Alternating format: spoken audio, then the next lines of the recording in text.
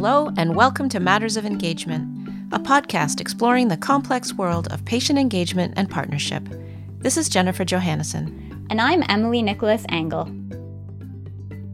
This episode looks at evaluation. This has become a topic of increasingly urgent or pressing concern as organizations and funders try to quantify the value of patient engagement, measure the successes of their programs, and figure out a way forward that aligns with healthcare's goals of continuous quality improvement. As we're going to see, evaluation encompasses much more than, say, surveys, and getting a clear picture of it is neither a simple nor easy task. We thought a good guide for this exploration would be Julia Abelson. She's a professor in the Department of Health Research Methods, Evidence and Impact at McMaster University. Julia's research encompasses a wide scope of practice, which includes public engagement in health system governance and evaluation of innovation, funding, and delivery of health services. In recent years, Julia's work has included research on evaluation of patient engagement, as well as framework development and consulting.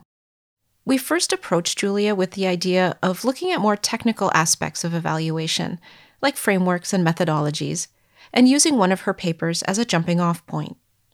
But as we got into the discussion, we discovered there was so much more to talk about, and we didn't quite get there. So we'll head straight into our conversation. But if you're looking for a bit of background on Julia's work, we've included some links in the show notes.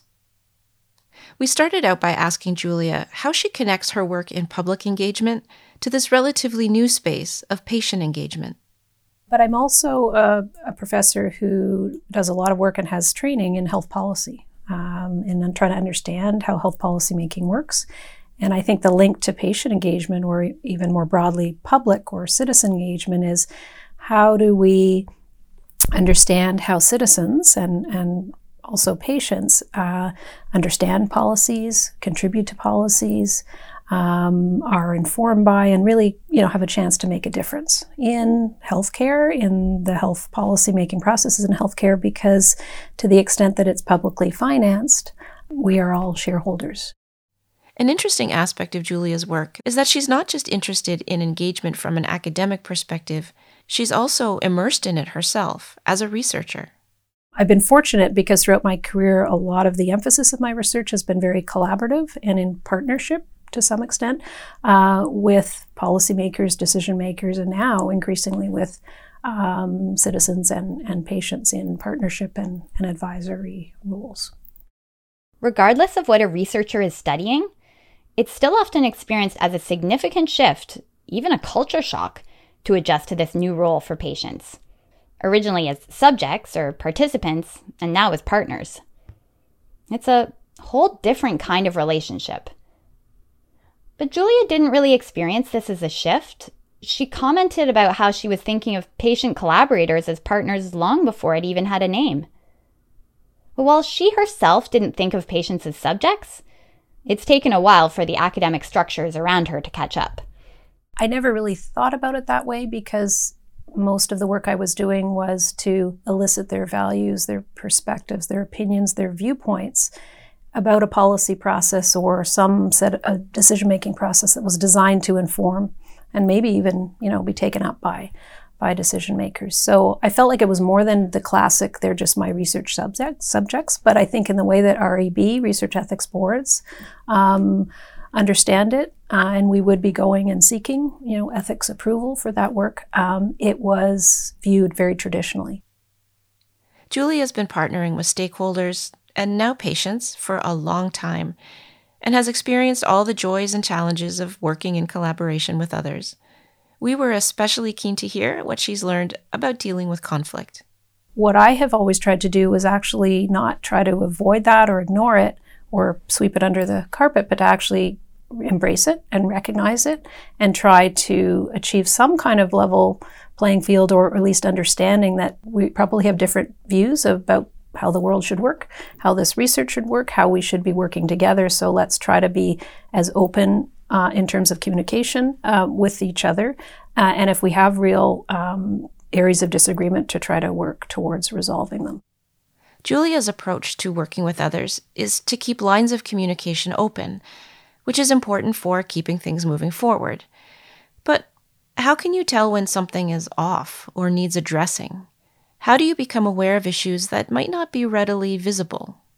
Well, certainly some things happen that make you acutely aware. So you may be trying to do the best that you can, but then all of a sudden something will happen and you'll have to sit back and say, wow, that I was not prepared for. So, and as an example, this wouldn't have been a particular, tension in how the work was being done, but it was an effect that a particular engagement process had on someone. So waited to the end of a meeting and then came forward and said, I'm really concerned about how I'm going to be able to make a difference. This was great. This was a really good experience for me. I feel like my perspectives were valued and taken into account, but where do I go from here?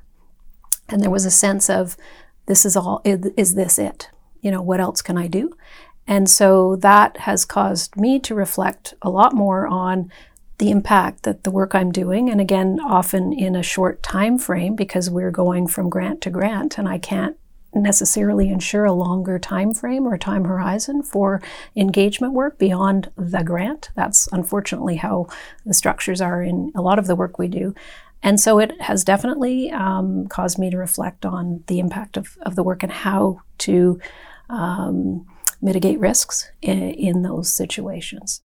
As a longtime health policy researcher, Julia has a lot of experience in public engagement.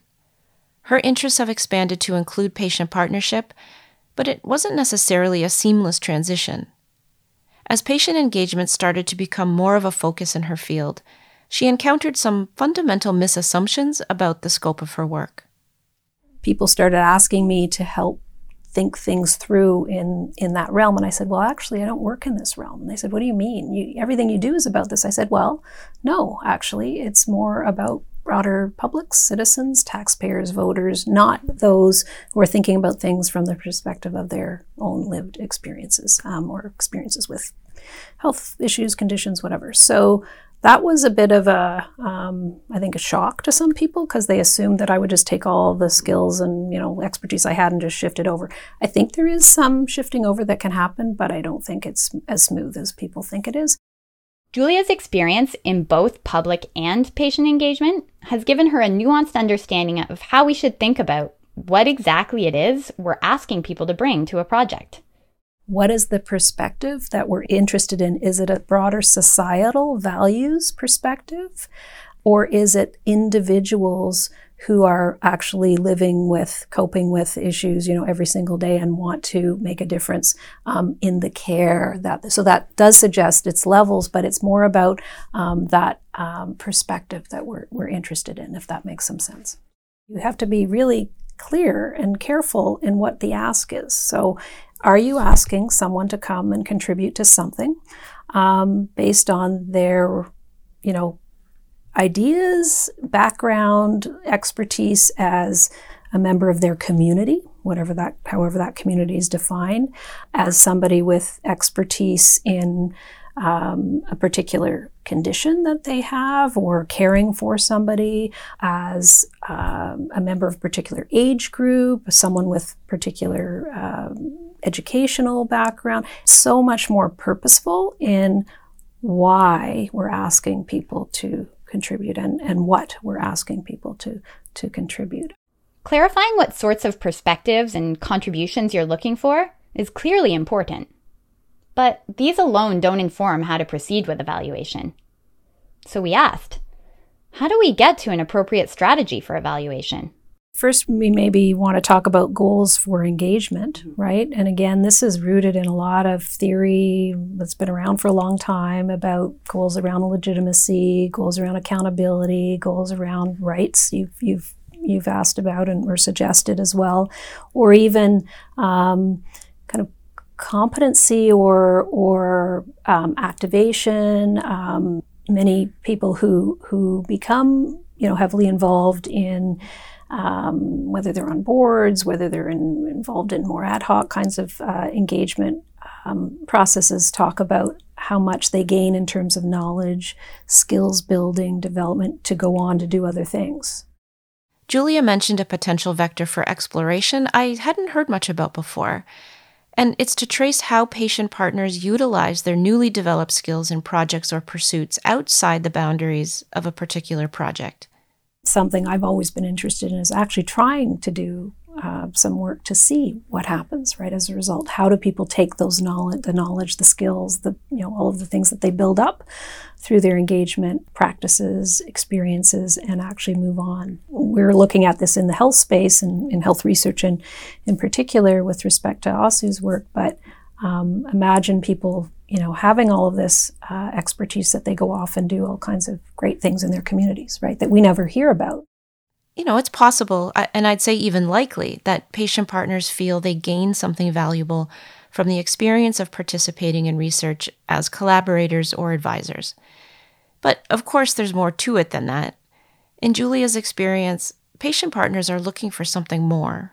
But increasingly, I want to know that the time I give to this, the commitment, the effort, all of that makes a difference. You're going to do something with it. So it's that accountability loop again, right? Show me that what I've contributed has, if not, made the decision, because it's very rare that we could ever possibly track, or trace, a contribution from an engagement process to making a decision, but it's to inform, right? That's the whole point. If it's not, that's a huge problem. You may recall that Julia was talking about importance of setting goals for engagement, which might include ideas around legitimacy, accountability, and competency, or what some might call patient-partner capacity. But figuring out the goals of engagement is only one layer of the bigger puzzle around evaluation. So just as there are different goals for engagement, there are also different purposes or goals for the evaluation. And I think it's being, again, upfront at the beginning of a process, whether it's the engagement process or the evaluation of it, to say, what are we all trying to achieve here? And recognizing that there may be differences. If people have fundamentally different ideas about what they want to achieve from the engagement process and even what they want to get out of the evaluation, it's not always clear that you could actually come to an agreement. And again, organizations who are conducting the evaluation or governments, who kind of holds the power in that will necessarily have some influence, some sway in terms of which goals, which purposes carry the day. It's always quite easy to write in a paper that yes, all relevant affected stakeholders should be involved in the evaluation and setting the terms, goals, and in the reality, it's much, much more difficult. Julia recognizes that some difficulties can come from circumstances or events beyond the control of the people who are involved in a particular research project. It can be too easy to simply say, you could be doing things better. For most people, the goal is to be open, but sometimes, for all kinds of reasons and constraints, it can be challenging in the face of fear or risk. Still, it's important, she says, to continue to be as honest as possible. So what I've tried to do is understand that, but also still press, right, as much as possible for that honesty and transparency, because I think patients are really savvy. Those who get involved in these kinds of processes and activities are, do so for a reason. They often, have seen a lot themselves. They know they can, pick up on a closed process very quickly. Again, time is really meaningful and important to people, and knowing that their time isn't being wasted is so important. If you actually don't really intend on using what comes out of this engagement process, you're better off not doing it at all than doing it badly or in an insincere way. And where I've seen things work very well in these difficult situations, it's usually when that attempt, or at least, very explicit effort to be honest and transparent has been in place. Even so, Julia says, things don't always go as planned. And there are any number of barriers preventing a project from running smoothly. You can have all of the best intentions for doing things in a particular way, and something comes along, and I've seen that too. I think time or lack of time is often a big barrier, and capacity, right? The level of support for an engagement process to do it well. Again, that's another common message I give is if you're going to do this well, you need time, you need resources for this. Sometimes lack of support for engagement doesn't show up in obvious ways. Julia shared some patient partner feedback that was submitted as part of an evaluation project. We had people, complete our evaluation tool, and one of the text comments, the open text comments, was, I knew there wasn't really anything meaningful in what I was contributing to this committee because nobody ever took a note.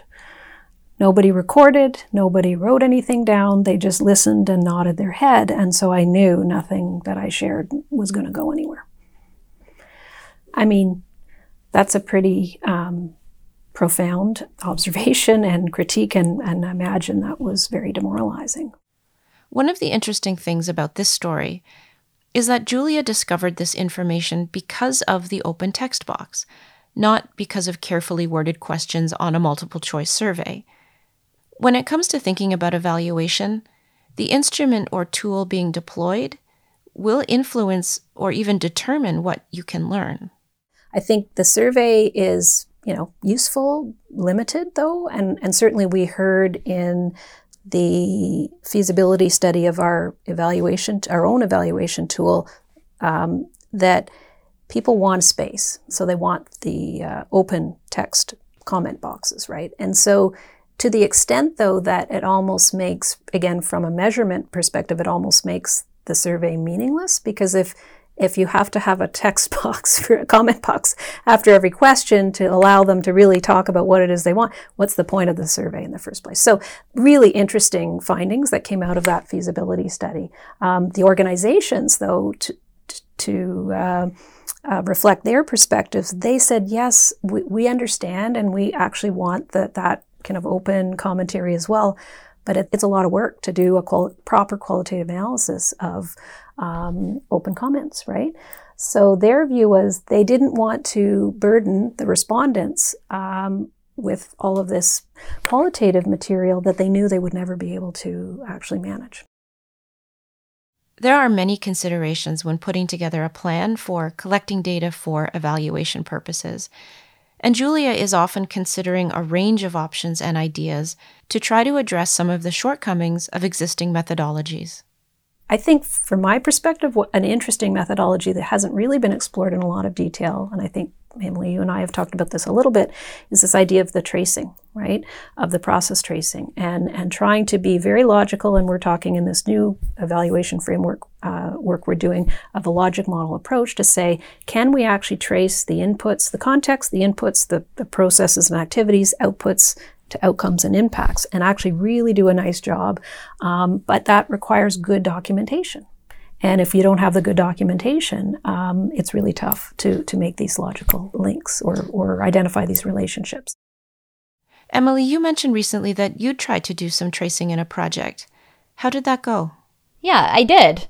And it was way more challenging than I expected. So some things are straightforward to track, like where someone suggests changing the wording in a document or something. But when it comes to, say, the direction of the research, or whether we end up approaching something differently because maybe a month ago someone shared their experience or raised a question, or maybe things are discussed differently at a meeting because someone is present at the table, well, it's tricky because it's one thing to record the technical decision itself, but to really understand how decisions are made, well, it's so much about context and interpersonal dynamics and even body language and gestures and sometimes very subtle things. Trying to do that would be closer to conducting an ethnography, which I'm not trained to do. The logic model that Julia mentioned might address some of this complexity. It's something I'd like to learn more about.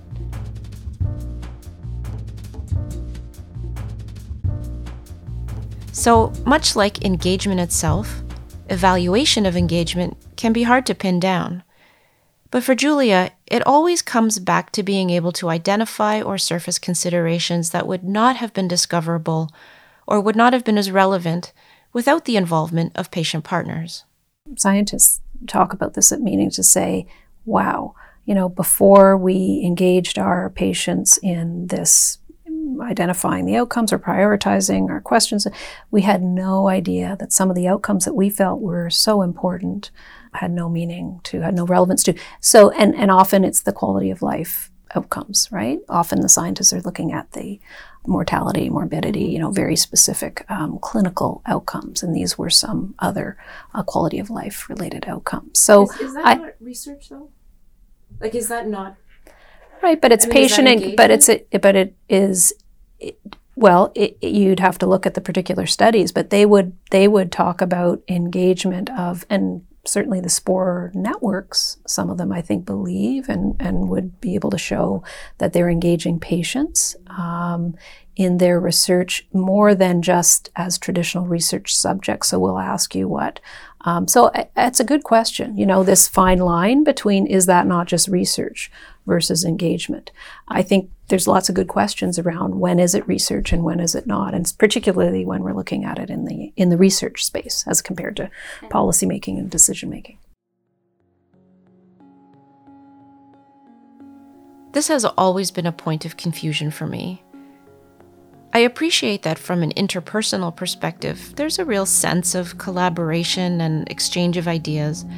But at the end of the day, isn't it just about collecting more information and data from patients to inform the research process?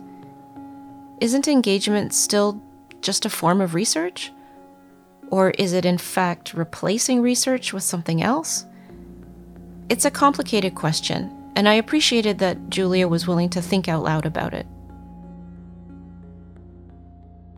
To me, I don't think for good engagement to happen, it has to be move into the research realm. Like I'm really intrigued by your comments, Jen, about isn't that research? Because I have to think about that a lot myself. When is the work I'm doing? Well, it all is really under the broad umbrella of research because I'm a researcher.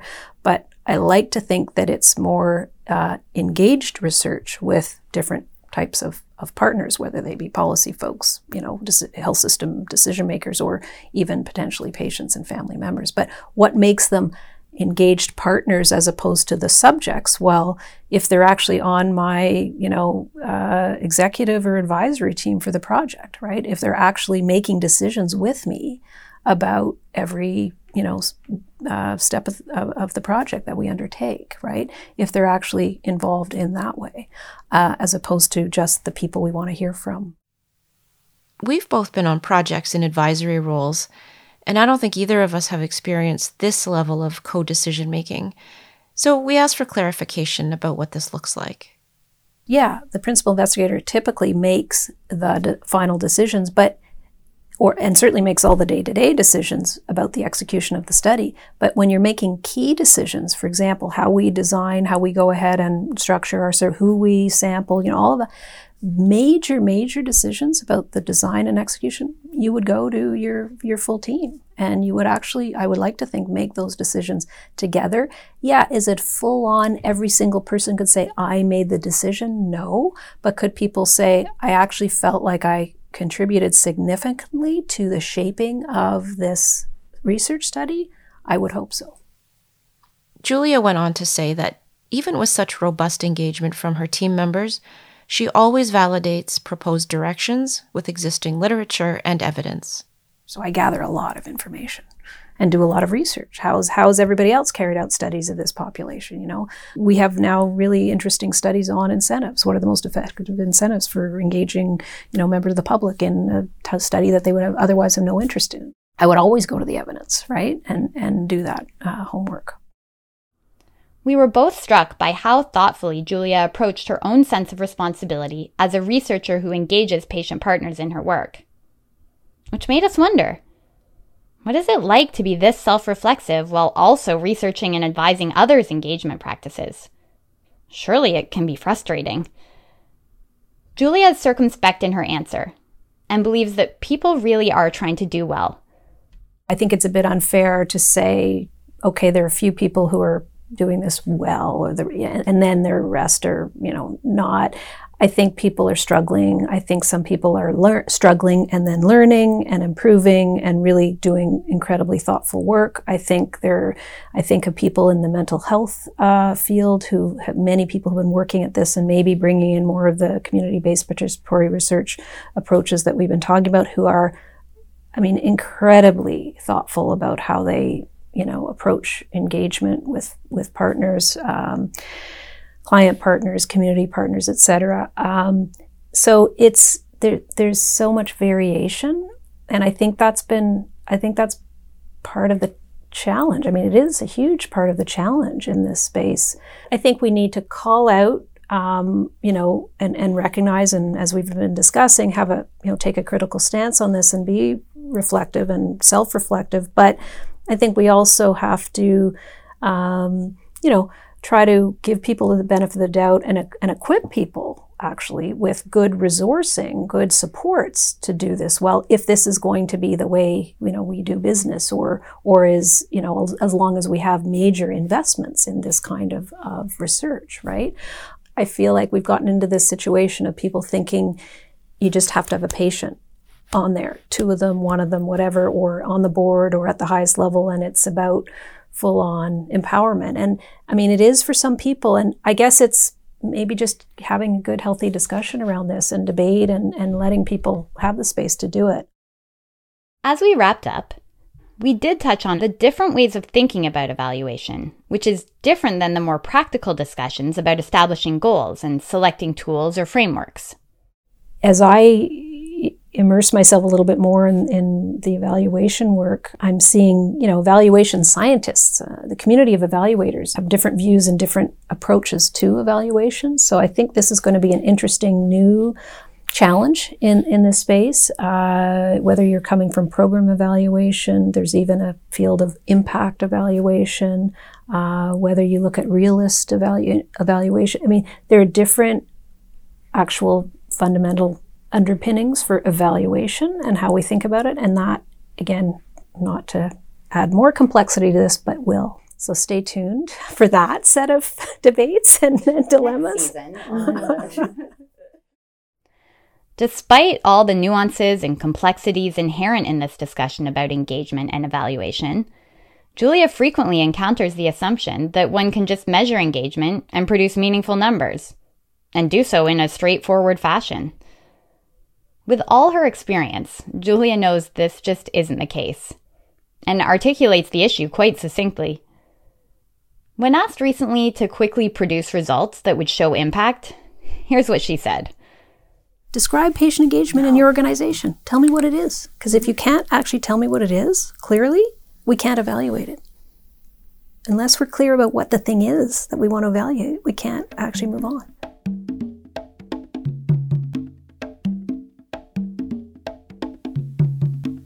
Hey, Emily. Hey, Jen. I think we have a few things we want to talk about, but I do first want to say that it was so great to cover so much ground with Julia, some of which didn't make it into this episode, unfortunately. She was really game to think through a lot of ideas and entertain some of the scenarios we kept throwing at her. It must be challenging to study patient engagement and then also have patient partners for your own research projects about patient engagement. That's a lot to navigate and a lot of interest to have to take into account. Yeah, for sure. Okay, so I have a few things on my mind about evaluation. And we spoke to Julia a while ago, so our conversation has sat with me for a long time. I'll see if I can explain. In our discussion, we talked about the ways that patient partners contribute to research projects, and we touched on what makes involvement meaningful and consequential. Like, did the partners have a hand in decision-making? Were they consulted along the way? Were they instrumental in how the research was carried out? And at this point, I think we're actually getting pretty good at process measures and looking at how people experienced engagement. And there's obviously a lot of work being done to move things forward when it comes to measuring outcomes and impact. But I feel this still leaves a lot of unanswered questions. Or maybe I feel there are a lot of unstated assumptions. Like, evaluation doesn't tell us what would have happened if we'd never done the engagement. It doesn't explain why we're picking this way of doing things over other ways. The way engagement is currently structured certainly isn't the only way that patient priorities could be foregrounded. I remember Lucy Costa talked about applying for funding for a patient-led research institute. I'd love to know why that was rejected. Right.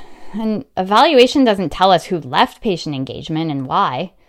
And it doesn't tell us what non-engaged patients and the public think about the overall engagement project. There's so much to consider, but these questions just aren't in scope. Yeah, and it sort of makes sense. You can't boil the ocean, as the saying goes. But I do sense there's a lot of anticipation or investment in the promise of evaluation to demonstrate or to prove the true value of engagement. So yeah, I see what you mean. It seems like we're just skipping over a lot of stuff. Yeah, it's like this world of patient engagement and partnership happens in a bit of a bubble. Everything inside the bubble connects and has a certain logic to it.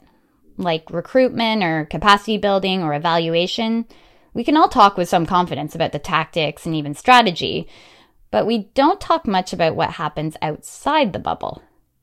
Like, if we're still trying to figure out how to prove value and impact, there must be other reasons why it's seen as so important. It's almost like we'd need a separate evaluation process that assesses the broader structural components, like how and why patient partnership is mandated in research, or the extent to which funding or publication is attached to it being performed. So, what about this? Maybe one of the reasons evaluation is so hard to pin down isn't actually because of unspecified or unclear goals, although, that certainly doesn't help. But maybe it's simply because of the nature of how we have come to define good engagement. What if the point of engagement is engagement? Can you expand on that a little? Okay, well, Julia's accounts of patient partnership and what makes them successful or not are focused on relationships, openness, transparency, and trust. It's all about how people work together. Now, I get that these are seen as the foundation for good engagement to happen, but it seems like we're not really getting past that, given that researchers are working so hard to figure out how else to measure it. It's as though good relationships have become the very definition of good engagement. And on this premise, outcomes don't actually matter, or they aren't the point. If we think back to some of the conversations we've been having, this idea that engagement is about relationships has a real foothold. People thought of engagement as a way to build their skills, as a safe space to talk honestly, and as an opportunity for mutual respect. And remember when Paula Rowland spoke about symbolic representation, as opposed to democratic or statistical? She used the metaphor of art, where people are moved in untold ways because they're exposed to or are part of something creative and maybe inspiring. We agreed that a lot of engagement falls into that category, where individual feelings and experiences are represented for the benefit of both the audience and the storyteller. What she's describing is literally theater, which is all about the experience for those who are present. Yeah, well, it's not a surprise that all of this stuff is really hard to measure and quantify. It's not that these topics aren't relevant. Certainly they are. Patient partnership is inherently social and interpersonal. But isn't the overall purpose of engagement supposed to be that it's a way to improve healthcare delivery, which could then ultimately have a positive impact on the health and well-being of Canadians? And we just haven't heard much about those goals in any of these conversations. And if we did hear about patient partners wanting to make a difference somehow, it was often related to having influence in a particular project. If we see engagement as primarily having value as a shared experience among participants, then trying to evaluate it using economic or impact yardsticks, return on investment, may not adequately reflect what people seem to value. And it may help explain why goals for engagement are often really unclear. We come back again to questions of purpose. Why are we engaging patients in the first place? This evaluation conversation, I think, is really highlighting the need to explore these questions further. We'd like to thank Julia Abelson for her participation in this episode. If you have any suggestions or comments, please get in touch through our website at mattersofengagement.com. This episode was written and produced by Jennifer Johannesson and Emily Nicholas Engel, with generous financial contribution from the Ontario Spore Support Unit, or OSU, which is jointly funded by the Government of Ontario and the Canadian Institutes of Health Research, or CIHR. The views and opinions expressed in this episode belong solely to the producers or their guests and are not to be considered endorsed by OSU, the Government of Ontario, or CIHR.